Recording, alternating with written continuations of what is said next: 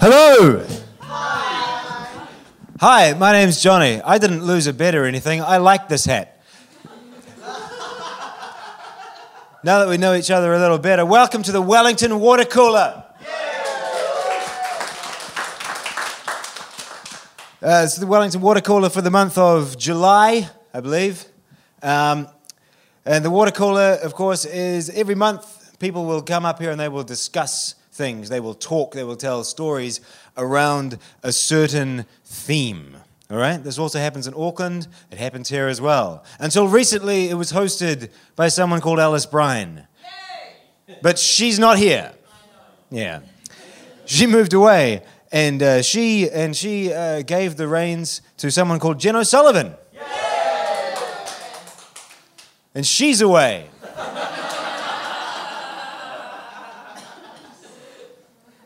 This is how far down the totem pole your host is this evening. I would like you to adjust your expectations accordingly.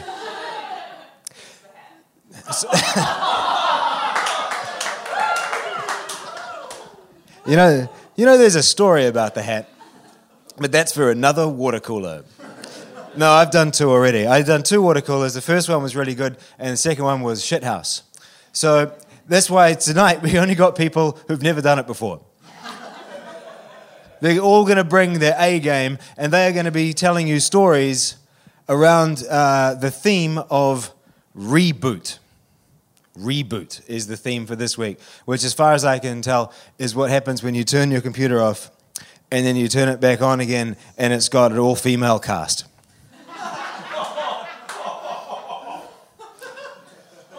It was the one joke I wrote for this evening. Thank you for recognizing it. It's technically a joke. This is maybe the most reboot year ever. I mean, this week even is probably the most reboot week there's ever been. There's obviously the big Ghostbusters reboot is coming out, and there's Pokemon Go has just launched. And Pokemon Go, as far as I can tell, is a reboot of that movie They Live, where everyone gets these devices that allow them to see these horrible creatures who have always been amongst us, but only a few of you can now pick them out and catch them. Is anyone here playing Pokemon Go currently? Yeah. All right. Okay. Are there any Pokemons here? I caught some downstairs. You caught some downstairs. Do they come up 3 floors? Possibly. Can you have a look, please? Okay, is anyone just shielding their phone from currently playing an actual game of Pokemon Go at the moment? I met someone last night, I was talking to someone, and he said, I'm level 10, and he was wearing a cape. I don't know if those things are related, but they're congruent. How's it going? Are there any Pokemons up here? All right, this is good theatre. Would you say it was rebooting? No. All right, shall we go? We'll check in with you during the show. Oh, hang on. There are 4 Zubats nearby. What's nearby mean? I would have to walk some paces in a certain direction, which I do not know what that is, to find them. Are they going to be this high? They're bats. They can come up here. What, in this room? Downstairs, right. You caught one downstairs. But there's nothing right here? I'm really creeped out that there are all these things and you don't know they're there. I'll interrupt the show. Okay. Quite seriously, we'll check back in with you after every speaker to see. If you need to walk around a little bit just to catch one, as long as you're not too disruptive, that's fine. Okay? All right, good. All right, that's enough of that. Are you ready for your first speaker of the evening, everybody? Yeah. Okay. Well, please welcome Chris Bartley.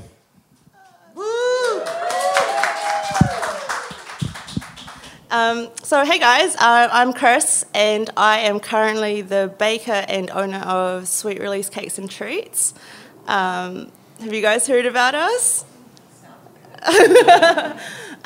So I actually spent most of my career, actually about 10 years in IT, and in IT, and like in terms of IT, if you ever had to reboot a computer, it normally meant bad news. And in IT, we always encountered people that were getting the blue screen of death, and we'd find out that they'd actually been forcefully restarting the computer without telling us for many weeks or months sometimes. And looking back to the journey I've been through to go to where I am now with Sweet Release, it's been a bit of a reboot for me. So basically, in my mid-20s, I was a telco manager in Christchurch, and I was the hardcore party girl, party Wednesday for school, students' nights, and then Thursdays for single ladies' nights, and then Friday because it was Friday, and then Saturday because it was Saturday, and then Sunday I'd just crash really hard, and it'd be the mid-20s thing to do, to be hungover and maybe have some more drinks with my friends. One day I just got really, really sick, and I just got so sick I'd stay in bed, and then the next day I'd feel better, so I'd go to work, and then the next day I'd feel shit, so I'd go back home, and this went on for about a couple of weeks, and so I went to see the doctor, and they said, what changes have you made with your life? And I said, I'm just doing everything, maybe I'm just run down, the good old, I was hoping he was just going to say, take some Panadol and go home. And he's like, you look like you've lost a bit of weight. And I was like, yeah, I have. So he put me on the scales, and I had lost 12 kgs in 2 months. And he was like, have you been exercising lots? Have you been eating really well? And I was like, no, I'm kind of I was a KFC girl with all the partying and stuff. And I actually, I laughed really hard in his face when he asked me that, because I was like, no, that's not me. I don't exercise, and I don't eat healthy. I'm in my mid-20s, who cares? And he was like, well, 12 kgs is a lot to lose in 2 months. There's got to be something going on. So he immediately printed out this blood test thing for me to go to, and he said, I want you to go there straight after this. And so I did that, and then 2 days later, I got the results, and they were like, he was like, you're going to have to come in, we're going to have to talk to you. And I was like, holy shit, what the hell's the results? And he's like, we've found the results. No, I feel like I'm hyping this up. I was going through a thyroid storm. I don't know if you guys know anyone with thyroid issues. But basically a thyroid storm is when your heart rate is going 110 beats per minute, just sitting still. And it's when your body temperature doesn't know what to do with itself. So you could be really, really cold one day, and you could be really, really hot the next minute. And I was having hot flushes, and they were like, well, this can't be menopause, and so they were like, this, you're way off the charts, basically. And I was having insomnia, and I thought the insomnia thing was really cool because, again, it fitted in really well with my party lifestyle. I could party all night, and I thought it was just something superpower that I had. And he's like, you haven't been sleeping well, and I was like, yeah, that's because I'm always out. And and he was basically like, you have to slow down, and we're going to have to get you fixed. So he put me on some medication, and I had to go on heart medication.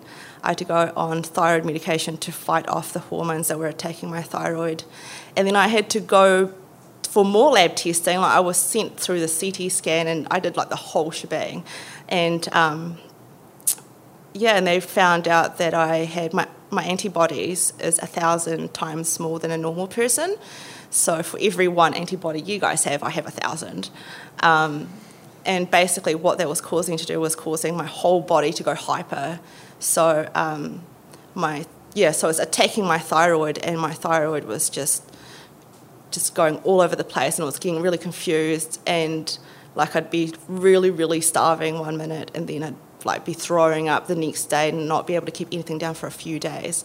So, of course, during this time, I'm really stubborn. I kept trying to go to work, and I'd go to work, and I wouldn't have any sleep, and I could go to work and I could get my job done properly. Like I thought I was fully functional, and I honestly thought like this was a really cool mutation to have, to be able to not go to sleep, like to watch all the movies you wanted to watch, to do all the work you needed to do throughout the night, to catch up with friends overseas and all that stuff, and then go to work the next day with no sleep and have stuff done. And we had this thing called Manager of the Month, and I was constantly getting Manager of the Month. I felt like I was being really productive with all the awake time that I had.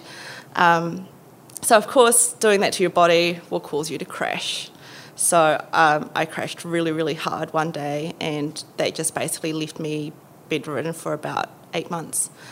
And and so again, me being really stubborn, I don't like being still. Like, can you imagine like a really hardcore party girl, like workaholic, just being told to sit still, and it was horrible. So I did that, and I was at home all day, all night, and I was on my medication. I don't even remember a lot of the 8 months, to be honest. And so once the medication finally started kicking in, about 2 months into it, I started having good days, and then I would try to go to work again, and then my work was actually like, look, you just relax, you need to get better, you're going to have your job for you no matter how long this takes. And I said, it's been like 3 months now, like I can't expect you guys to not hire someone else to replace me. And they're like, no, we want you, like, you do the job really well, and the job's here for you, so you go home and get better. And so they were basically like, we are not accepting you back into work until we get a doctor's certificate to say you're good to go. So I thought that was really nice, and that was a really nice relief for me, because every morning I would wake up and I'd be like, oh, do I call in sick today, or do I stay at home? And I'd always want to go to work because I was just so bored at home. And so I just basically was like, okay, now I have to stay at home, and I was like to the doctors, how long is this going to take? And they were basically like this, the medication can take years for people to feel normal and etc. And I was like, holy crap, they're not going to hold my job for a few years. And so I started eventually getting better, and of course, when I had a good day, I wasn't allowed to go to work. So, I played all the games, I played all the PlayStation games, I did everything I wanted to do, and I was kind of like, what do I do with myself? And one day I was having one of my really starving moments, like, that Hulk kind of angry, like hungry. And so I was like, shit, we don't have any cookies. And I was so angry because, like, obviously I'd been left out of the loop with the whole shopping and the grocery stuff because I was just in bed. And I was like, damn it, he didn't get me any cookies. And so I thought, okay, you know what, I'm going to make my own cookies. And so I Googled a recipe for cookies, and I literally picked the first one that came up. And luckily we had everything at home. And I remember to this day, and this is a story I share with everyone in regards to how I started with baking, I didn't know what a baking soda looked like. So, you see the recipe and it tells you what you need. And it said, 1 teaspoon of baking soda. And I was like, what the fuck is a baking soda? And I was like, is this a can of liquid? And honestly, I spent quite a while going through the pantry and going through the fridge trying to figure out if this was in liquid form or powder. And of course, I was still not 100% there either. So it took me a really long time to figure out what it was. And so my first ever cookies I ever baked took me 4 hours. Yeah. And because, I was taking my time, didn't know what the fuck I was doing. I was moving at a really, really slow pace. And so I finally got the cookies made. And when I took them out of the oven, I had 24 cookies. And that was also because I didn't understand recipes. I didn't understand how much, it would create, etc. So I was like, I can't eat this all. And my friends at this time had been coming to my house to visit me, and I invited one of my best friends over, and I excitedly told her I made some cookies. And so she brought her toddler with her, and they ate the cookies, and they were like, oh, this is so great. And I was like, of course you have to say that, like, you're my best friend.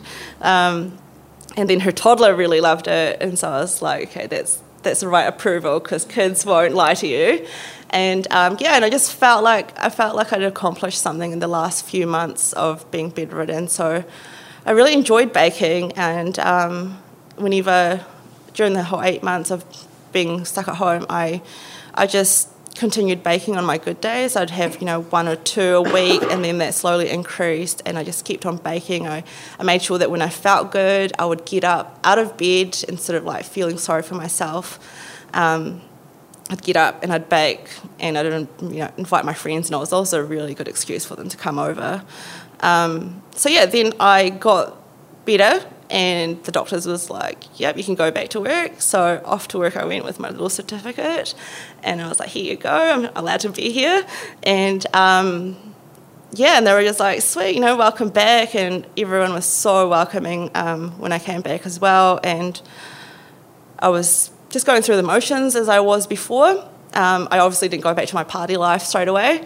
I went back to work for about 2-3 months, and then I kind of decided, like after all the Christchurch earthquakes and stuff like that, I was like, why am I here? Like I'm not really doing much with my life, and I haven't left Christchurch since I moved there when I was 9, and so I was like, I loved going to Wellington, so I'm gonna go live in Wellington. Like I literally decided on a Saturday, I'm going to Wellington, and then on Monday I quit my job, and they, because I was a manager, I had quite a high position in the telco company. They said, we're putting you on garden leave because you've got too much access to, screw everything around if you wanted to. And I was like, sweet, so I'm going to get paid for 4 weeks and not have to work. And I started planning on moving to Wellington, and I was really, really lucky. And I guess also because my friends knew of my situation, they were all very supportive of what I wanted to do next. So I had a friend in Wellington. I knew 2 people in Wellington, and one of them offered me a bed in her house to stay at until I found my own place, and the other one offered to take me around and show me around and introduce me to some people, etc. So Saturday decided, Monday I quit my job. Wednesday I had a farewell party. And all my friends were really confused. They were like, we thought you were bluffing, because people say shit and they never do it. So they were like, okay, you're really going to Wellington? I was like, yeah, I've left my job.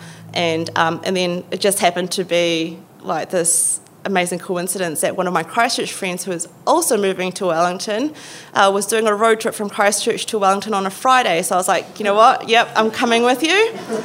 And so, I jumped in her car with literally a box of clothes, and I was like, you know what, I'll just buy everything in Wellington. I went on a road trip with her, arrived here on a Friday, told my other friend that I was coming, and, he needs to take me places. And, I arrived, and literally with just an hour of unpacking, he came to my new place, and we went to a party, and my party girl lifestyle started again. And during my process of moving to Wellington, I was having all these regular checks with my specialist, and he was like, I've got really great news for you. You're actually doing really well, and your thyroid's functioning on its own, and your Graves' issues is not attacking it anymore. So we're going to start weaning you off your medication. And I thought, that's awesome. This is going to be an amazing new adventure for me. So I never went back into the kitchen because I had no time. I had to go see everything in Wellington and meet everybody. And my boyfriend, I actually met on my second night in Wellington. And I went back to being the party girl. I got a job, and I applied for this job at a law firm as the IT consultant, and I got it I started literally the next day. So I was pretty comfortable, and I was just doing me. And a year of comfort really bit me in the ass. I basically got really sick again. And so the specialist, I found a new specialist in Wellington, and they were basically like, okay, you had a 50% chance to not get sick again, and that 50% chance could have happened at any time of your life. And I was like, that's really not fair. I've only had 1 year of freedom. And he was like, well, we're just going to have to do something drastic to fix you. And so I had 2 options. One was to have radiation therapy, and the second one was to just like literally cut open my throat and take it out. So I was put back on all the heart meds. I was put on I remember having bottles and bottles by my bedside that I had to take every morning. I went through that, and they were basically like, all right, we have to ship this radiation pill from like Korea. So just, stay in bed and we'll get you a date and we'll sort it out. And so the date came, and during that time I thought, oh shit, like I feel really depressed, and I just felt really shit, because I was like, how could I have come back full circle into this position of being really sick again? And I was like, you know what, last time I got sick, I really enjoyed those cookies I made. So I was like, I'm going to start baking again. And so I continued baking while I was waiting for my date. And then I got the date, and basically the conditions of that was I had to be in isolation for a few weeks with no human contact. Like, I literally could not have people like 10 metres around me. And so I was really fortunate. I had a house all to myself, because my boyfriend went to Europe. And, and so before he left, and while I was in isolation, I literally had kgs and kgs of flour, sugar, all of that, knowing that if I felt good during the time, because they were basically like, we don't know how you're going to react to this. We don't know if you're going to be sick or if you're going to feel better. And, I was like, fine, that's all right, I'm going to bake. And so, so during the few weeks I was by myself. I obviously Skyped with my friends, spoke to people online, but it's just so different not having like people near you and not having people like accidentally bump into you. It's just like the weirdest feeling to not be touched at all. I just like baking really kept me company during those times, and I was such a big fan of YouTube tutorials. So I was like, shit, I don't even know what baking soda looked like. What else don't I know? I literally was Googling the basics. How do you measure flour? Like, what's the best method? And I started from scratch, and I was like, fuck it, I don't have anywhere to go. I'm going to do this. And I did that for a few weeks. And then once I got the all clear, me being me, on my first outing, I went out and I applied for a job. And I got the job on the spot, which I was really stoked about, because I was like, yay, human contact. And of course, during the radiation treatment, I wasn't allowed to feed anybody because it was radioactive, and I wasn't even allowed to have people near me. So a lot of the food went to the rubbish. And but I was so excited. I was like, oh my God, guys, I know how to read a recipe. So I went to my new job, and I was like, hey, I love baking. And I was like feeding them like nearly every day, going, I made cookies, I made brownies, I made, I wanted to try this new thing. And so, that happened. And I went back to IT, and I was working for about 6 months in IT, and there was a disaster in the Philippines. I'm Filipino. There was a disaster in the Philippines, and I wanted to fundraise, and I thought, this is a great excuse to bake. So I told my workmates I was fundraising for the Philippines disaster, and I basically brought in like lots of baking, and they had to give me money for it, and I gave that to the Red Cross. And and then I was uploading all the photos of my baking. I was like, look what I made. And one friend that worked at quite a high place in Wellington, like a really cool company, I can't say which one, she noticed all my baking, and I started experimenting with my baking. I was putting like the Oreo, have you guys seen the Inception cookies? It's like the Oreo inside the cookie, and I was doing stuff like that. Like, I loved hiding things and stuff. And so I started doing a lot of that stuff, and she was like, hey, my company would really love your baking. And I was like, oh yeah, that's nice. And this was like outside mini bar as well. We were having this conversation, so I didn't think she was serious. And then the next day she was like, hey, that thing we talked about, I've told my coordinators and they want you to come in and bring some baking in. I was like, oh, awesome. And so I did, and it went really well. And they're like, they want you to come bake for us twice a week. And I was like, oh, cool. And they're like, do you have your GST number and everything for your company? And I was like, I don't have a company. And so we decided, okay, let's make this legit. And I came up with this company name called, and this is no offence to anyone that has this company name, because I actually found someone that did. And I wanted to call it Cake My Day. And so I had a business mentor, and I told him, this is my business idea and my company name. He goes, no. And he was like, go back to the drawing board and remember how you got into baking. And that's all he gave me. And I was like, what am I supposed to do with that? And then so me and my boyfriend were on a road trip, and we started going, oh, okay, let's come up with a company name. And he was actually the one that came up with Sweet Release, purely because obviously it was, I was using it as my therapy to my illness, and also it had the Kiwi thing with sweet as, and Sweet Release kind of sounded a bit cheeky as well, so we thought that was really cool. And then we got home, and I wanted to register the company and get the website and all that stuff, and I found out that Sweet Release was taken by like a porn site. And so I was like, I'm not going to use this, and so I had to add in cakes and treats at the end of it, and I hate giving out my email address because they're like, why is it so long? And like, being a business owner, you fill out lots of forms, and it's just so long to like write it all, and everyone always makes a joke about how long it is, and I'm like, don't Google sweetrelease.com, like just don't go there. And so yeah, and basically, long story short, I went part-time to IT, part-time baking, eventually got the opportunity to open my own store, and we're celebrating our 2-year anniversary in August. Yeah. So for me, my reboot was a bit of a dick, but, like for me, because I still think in IT terms as well in my head, when you do a forced reboot and it says, recommended run diagnostics and run repairs, I always clicked no on that. And I kind of felt like, I finally took time, well, it made me take time to be diagnosed, to have me repaired, and now I feel like an almost brand new computer. Yeah, that's my reboot story. Yeah. Thank you. Chris Bartley. Keep clapping. Great. That was fantastic. Thank you so much. Up until the, and including the bedridden stuff, it really sort of just sounded like you were on cocaine. But like, I like it sometimes because the hormones and stuff made me feel like I was really drugged up, and I was on drugs with the heart meds, and yeah. I won't say any more else about other drugs. Okay, Chris brought some baking in, but just for us, and is damn good. You should go to the shop. Okay, are you ready for your next speaker of the evening? Yeah.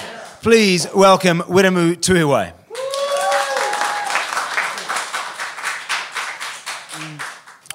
Right. Yeah, so my one takes me back to when I was 6. This is my reboot story, where I had my first crush on a girl. Her name was Vanessa. And I had a crush on her for about 4 years. She was about a year younger than me. And I could never figure out exactly why I had a crush on her, or why I felt the way I did about her as opposed to all the other girls around me at the time. Now, this may be before some of you guys, maybe a lot. When we were younger, we used to play like, doctors and nurses and mums and dads, that kind of thing. But whenever we got to play mums and dads, I never got to be the dad or the mum. I always had to be either the uncle that used to come over and visit, or if it was a rich family, I was the butler. Woo! Yay me! But I always made sure I was playing with Vanessa. And the same thing with doctors and nurses. I was never the doctor or the nurse. I was always, apparently, we need a security guard here at the hospital. You can be that. Yay! But as long as Vanessa was playing, it didn't bother me, right? So the closest intimately I ever got with Vanessa was we're at a water slide. And she said, hey, Woody, you want to join me on the water slide? And I'm like, yes. And so we were going down the water slide, and it was a really nice feeling. Like, yeah, this is the first step to getting the actual courage to actually say something of some romantic nature to her. And this is really nice. And then I thought, nothing can spoil this. Most guys have this, unfortunately, cannot be controlled down here. And you just feel the automatic surge, like, no! And then before she could feel anything, I just pushed her away before I got down to the bottom. By that point, I'd been, hello, and I just stayed in the water like, thanks, Vanessa. I'll see you back up there. And that was the closest I ever got to saying that. And to that day, I still haven't actually told her how I felt. Although I did see her a couple of years back. She's married and doing really, really well. And told her that, remember when I had this crush on you? It's like, oh, don't be so stupid. And then like, me. Woo, woo. So that's my first experience of what I thought was love. Until I went to intermediate, and then, puberty kicked in. Hello. Then it kind of reevaluated what I thought these feelings were. So there were girls coming by left, right, and said, oh, this is lovely, this is great. But I didn't actually have a girlfriend at the stage by the time intermediate. It wasn't until I got left high school, by this point, it wasn't until I left high school and started my first job at Eagle Boys Pizzas in Hastings. I know, it was a good time in my life, that's for sure. A lot of deliveries made. Not like that either. I wish. But yeah, I mean, I loved the black shorts and the pink t-shirt. Oh, ladies loved it. Straight up to the door, your pizza is here. I don't have change for 20, I'm sorry. So it wasn't until I started Eagle Boys and where I met this lovely girl called Liz. She was probably my first love. I just fell in love with her. Cut a long story short, because we don't want to get into that. Basically, we got to the point where, we were about to get freaky dicky, and I thought I was going to lose my virginity. It's like, yeah, woo, I can cash in my card. But then it didn't even get to that point because we just started talking and talking and talking. Cut a long story short, another long story short, was she wasn't the type of girl to settle down. She was a free spirit, as she put it. I wanted to have a girlfriend, like, yeah, let's have a girlfriend. I said, no, I'm not like that. And she started explaining more about her love life or her life with other partners. And it just screwed my head because I've grown up with rom-com movies and cartoons and TV shows that say, when you meet the girl, she'll be the one, you guys will end up together, roll credits. It wasn't like that with Liz, and she put me straight. And thank you for that. And then it wasn't until another 2 years later where A, I met my first girlfriend, and B, where I lost my virginity. Now, obviously, everyone's got different virginity stories, but she was the best girlfriend to have in that situation. Like, actually just going up to her and asking her out, do you want to go out? My friend said I was trembling so hard that she was standing there just looking at me and going, oh, you poor little thing. But she let me finish what I wanted to say. How adorable. And then even as we were kissing, I was still trembling. And then she went away and I was just still standing there going, I've got a girlfriend. So, and the next 9 months were amazing, and she really looked after me, and she got me to understand more about what makes a relationship work, what doesn't work. We broke up, and she went to uni in Palmerston North, while I remained in Hastings.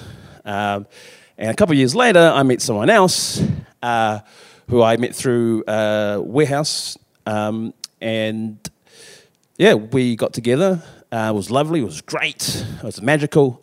We were together for a year, and then we got engaged. We both thought at the time that this is it. You're the one. I'm your one. Sweet. Let's do this. Did the whole ask to stepdad. Would it be okay if I ask your stepdaughter for a hand in marriage? Here's the milk you wanted, by the way. And he just gave me this stunned look, and he's like, of course. Let's do this. It was a happy day. The families came over. We talked. We laughed. We played. It was great. And then it wasn't until 9 months later after the engagement that we sat down and had this talk about breaking up. We still don't know why we broke up. I mean, she may have a version, I may have a version. Like every story, there's three sides. There's her side, my side, and the truth. The truth is probably there somewhere, and we may don't want to see that. When it came to breaking up, I was living with her at the time. So when we did break up, there was still like 2 weeks of me living there, and that was... I can only describe that feeling to when you lose someone close to you in a family, when they die. And I compare it to my grandfather when he passed away. I wasn't that close per se, but when we went to the funeral and just feeling all the people who were hurt by his loss, then it hit me then, and then I felt really sad. And obviously, 11 years later, when we broke up, that feeling, it was the only way I can compare it. I mean, I can't say one's worse than the other or anything like that, but it was the closest feeling of being so alone. And I did everything in my power to like do anything with her just to be that close. But as the months went on, I was like, this is not healthy. You know, like Chris said, she found her way, which was through baking. My way was through leaving Hastings, period. I had to. It was just not healthy for me. So I had a decision to make. Like Chris, I could move to Melbourne, where I had a job, I didn't have a place to stay, or I could move to Wellington, where I didn't have a job, but I did have a place to stay. And it was the most spontaneous thing that I've ever done that I'm the most proud of. Because since moving to Wellington, I've loved just as much as I have previously. I've lied just as much, lost and lived, and all the other L's that are out there. But just being in Wellington really has rebooted every facet of my life since. It may not be for the better. There have been some bad times, like life, but most of it, majority of it has been really, really good. So as much as I really wanted to talk about the Reboot cartoon, I chose this story instead. Thank you.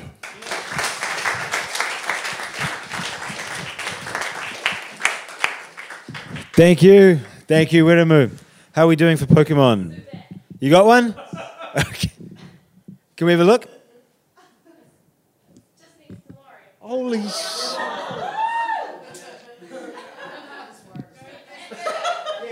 Can you take a picture? Maybe, but I would like to see that picture. Okay, you ready for your third speaker for the evening? Yay! Okay, welcome Matt Powell.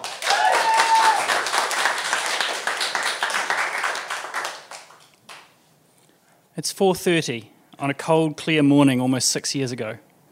I'm woken by the loudest sound I've ever heard. My girlfriend pulls me into the bedroom doorway where she passes out in my arms. Once she's come to and we've found the cats and the shaking stopped and we've surveyed the damage, we can't think of anything else to do, so we kind of go back to sleep.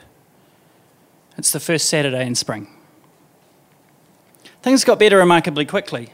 Within a day we had power. Within a week we'd stopped having to shit in a hole that I'd dug in a corner of the back garden. Within a month we were talking about the new normal and how it could have been so much worse. And 5 months later it got so much worse. I like to think of myself at the time as a loyal Cantabrian. Not in a sporting sense, but in the sense that I knew where I was and I knew where I wanted to be. I'd written a play about how you didn't need to leave the city where you were born to finish growing up. And as my friends left one by one for Wellington, Auckland, Melbourne, the UK, Oamaru, I stayed and I rolled up my sleeves and I expected things. The theatre where I performed regularly was in the middle of town, and so we had to improvise in a completely different sense. We held our late night improv shows in a tent in the Students' Association car park, lit by industrial gas heaters and mic'd against the sound of wind on canvas. And we still sold out. It felt like while other people were clearing rubble and shoveling liquefaction, we were starting the cultural rebuild of the city, and we were sure that we were accruing a kind of karmic debt that the spirit of Canterbury would repay in time. Didn't quite work out like that. Chain link fences and orange road cones went up all over the place. And instead of new possibilities and new opportunities, we just had a lot of new places we couldn't go. Around and between the fences, a kind of disaster safari sprang up, as tourists on foot or in special buses craned their necks and angled their lenses to capture that one perfect, poignant moment of our ruin. Some people from Wellington made a mini-series about the disaster, featuring the very best talent from Auckland and across the world. Some local actors that I knew who had lost homes and loved ones in the disaster even got roles as nurses and skinheads and looters. And people all over the country agreed that the production had really captured our story, presumably. There were movements to rebuild the cathedral to its former glory, but that never really sat well with me. It felt like rebuilding the old city would be an attempt to pretend that nothing had ever happened. We needed new things that acknowledged the change. And as much as the cathedral had been a symbol of Christchurch before, I remembered standing at the end of Worcester Boulevard and staring at the cloud of pulverised masonry in the square. And the cathedral was a symbol of something different now. In the middle of everything, my relationship fell apart. And so did the house where my parents had lived for 35 years and raised 4 children. The day before the government took possession, I was standing in the dining room looking at a pile of stuff that Mum hadn't quite managed to sort through and directing my sisters. You distract Mum in the other room and you grab Jason and get all the stuff onto the trailer and just take it to the dump. The main thing I did that day was shoveling soil in the rain so that my parents could rebuild their garden boxes on the other side of town. And I think I understand why that was so important, but I don't think it was for any of the reasons that we thought at the time. I think it was just a task with a beginning and an end, and it was a task that was completely free of emotion. It was something that we could make sense of. Change was happening all around me, and I hated it. I'd made the right choice. I'd chosen the stability and security of the city I called home, and I'd chosen hard work and sacrifice instead of escape, and it just wasn't fair that aftershocks kept happening, and my girlfriend and I argued all the time, and buildings kept getting knocked over, and my route to work changed every couple of weeks as new roads were closed for repair.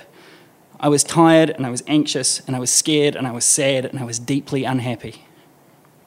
That was a big thing for me, the idea that I ought at least to be happy with myself.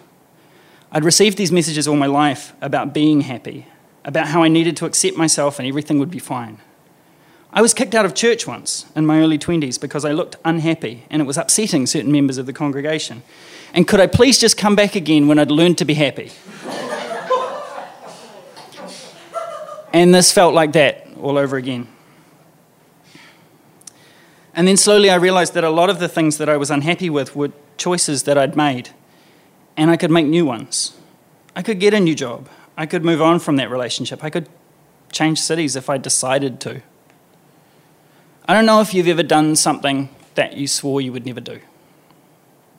But it turns out that sometimes it's quite easy.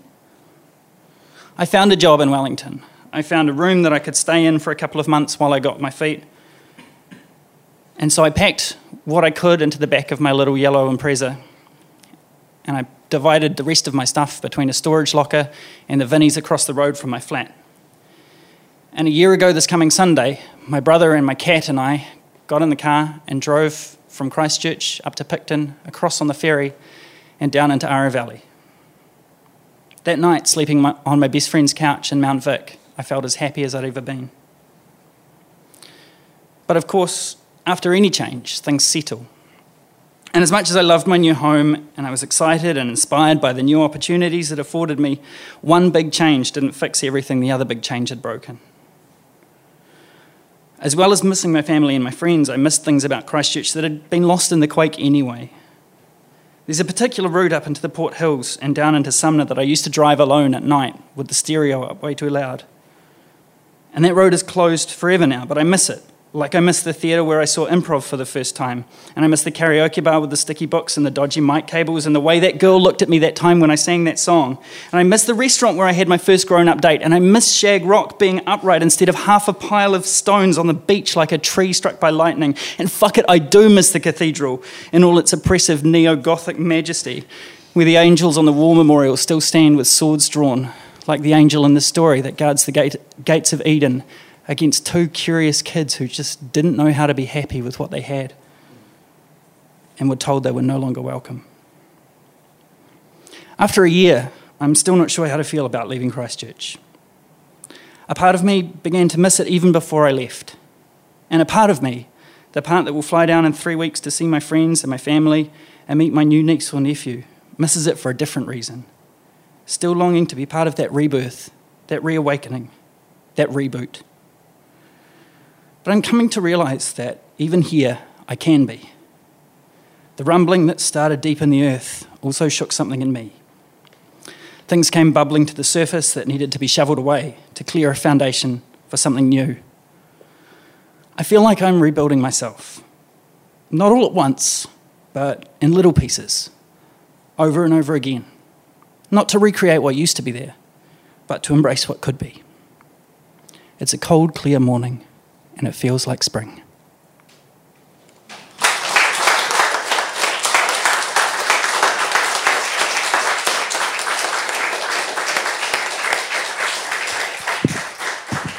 Matt Powell.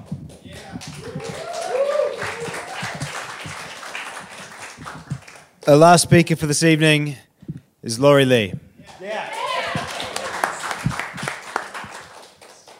I've had 3 crashes in my life, and they've gone something like this.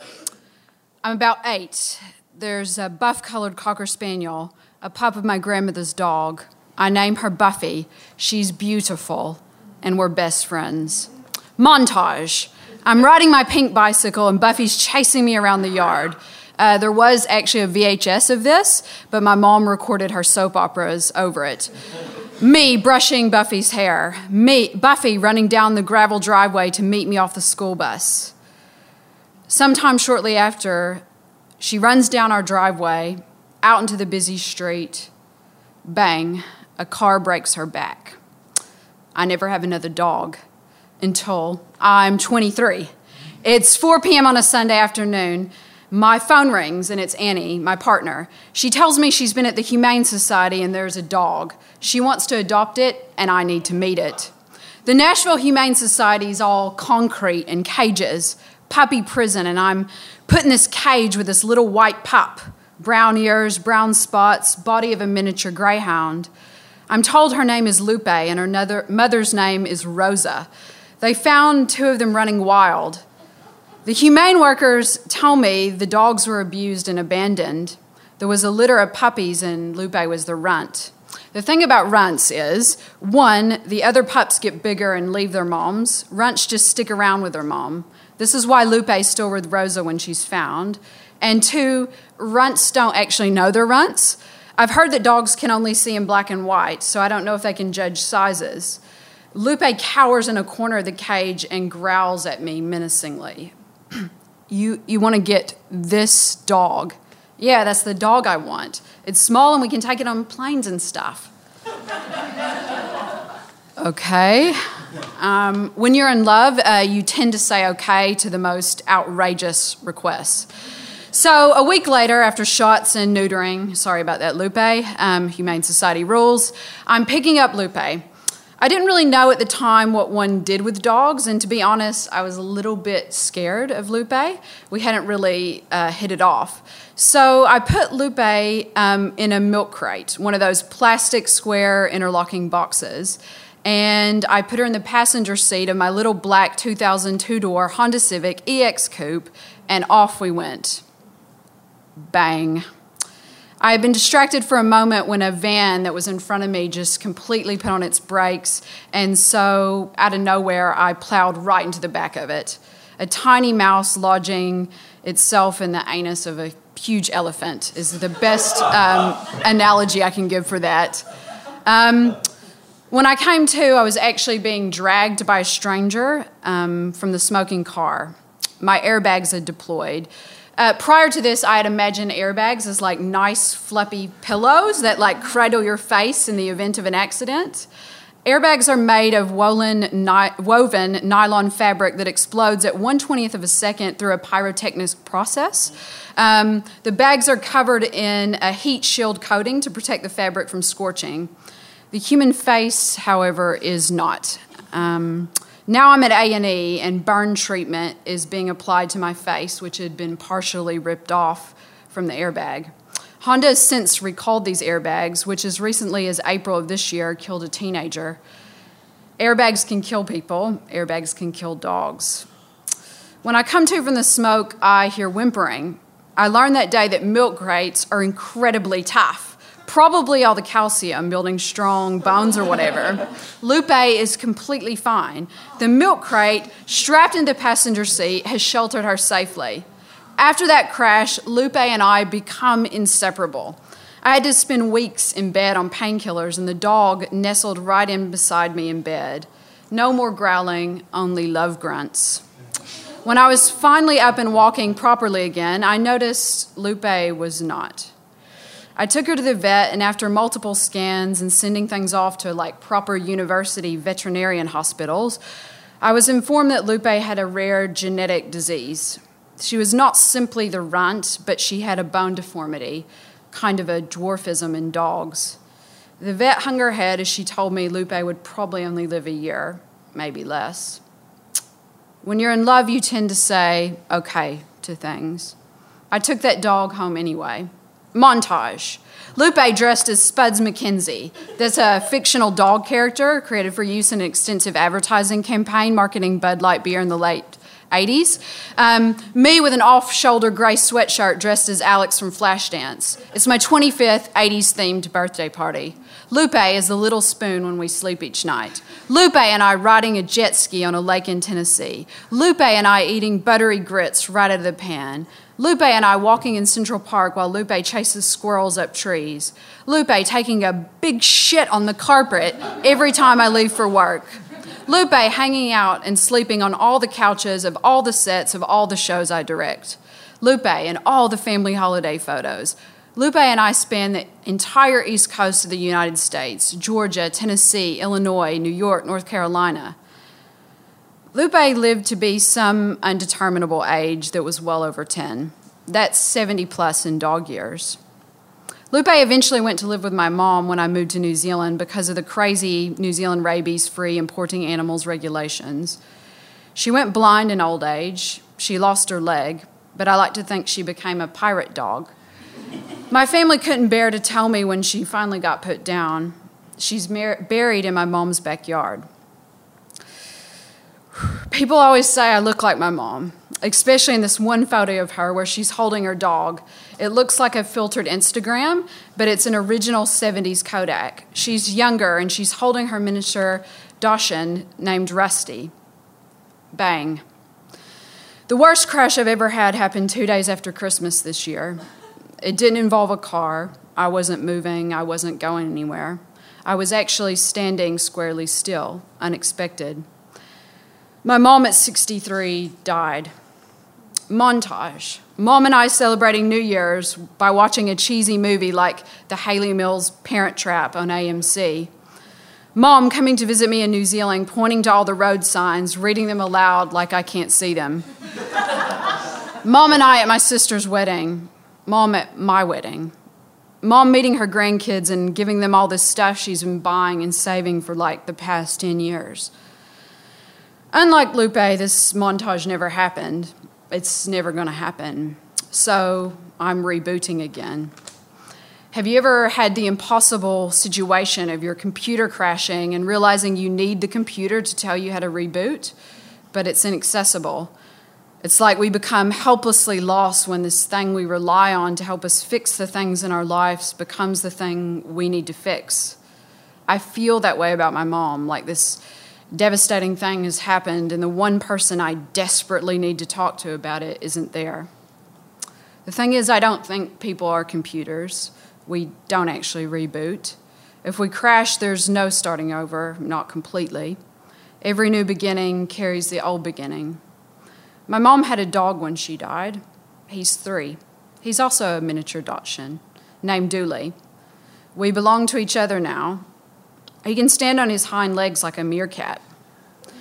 When I'm with him, I think about Buffy and Lupe and my mom, and especially about the photo of her and Rusty. I think about time not really starting or stopping, just circling. I think about other crashes coming and me not really knowing how to reboot, but also maybe knowing that we don't reboot. Nothing is fresh, and I'm not really sure I want it to be. I think about all the times I've said okay out of love and wonder if I'm going to be okay this time.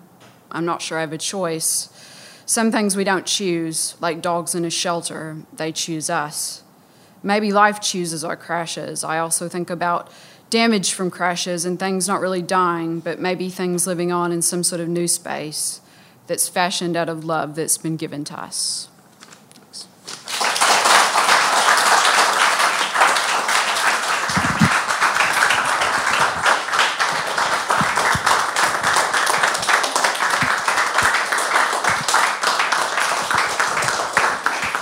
Thank you, Laurie.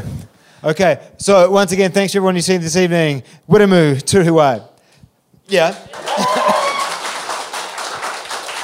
Chris Bentley. Matt Powell. Laurie Lee. The water cooler is here every month. Thank you to Ollie here on the desk, and have a good evening. Good night.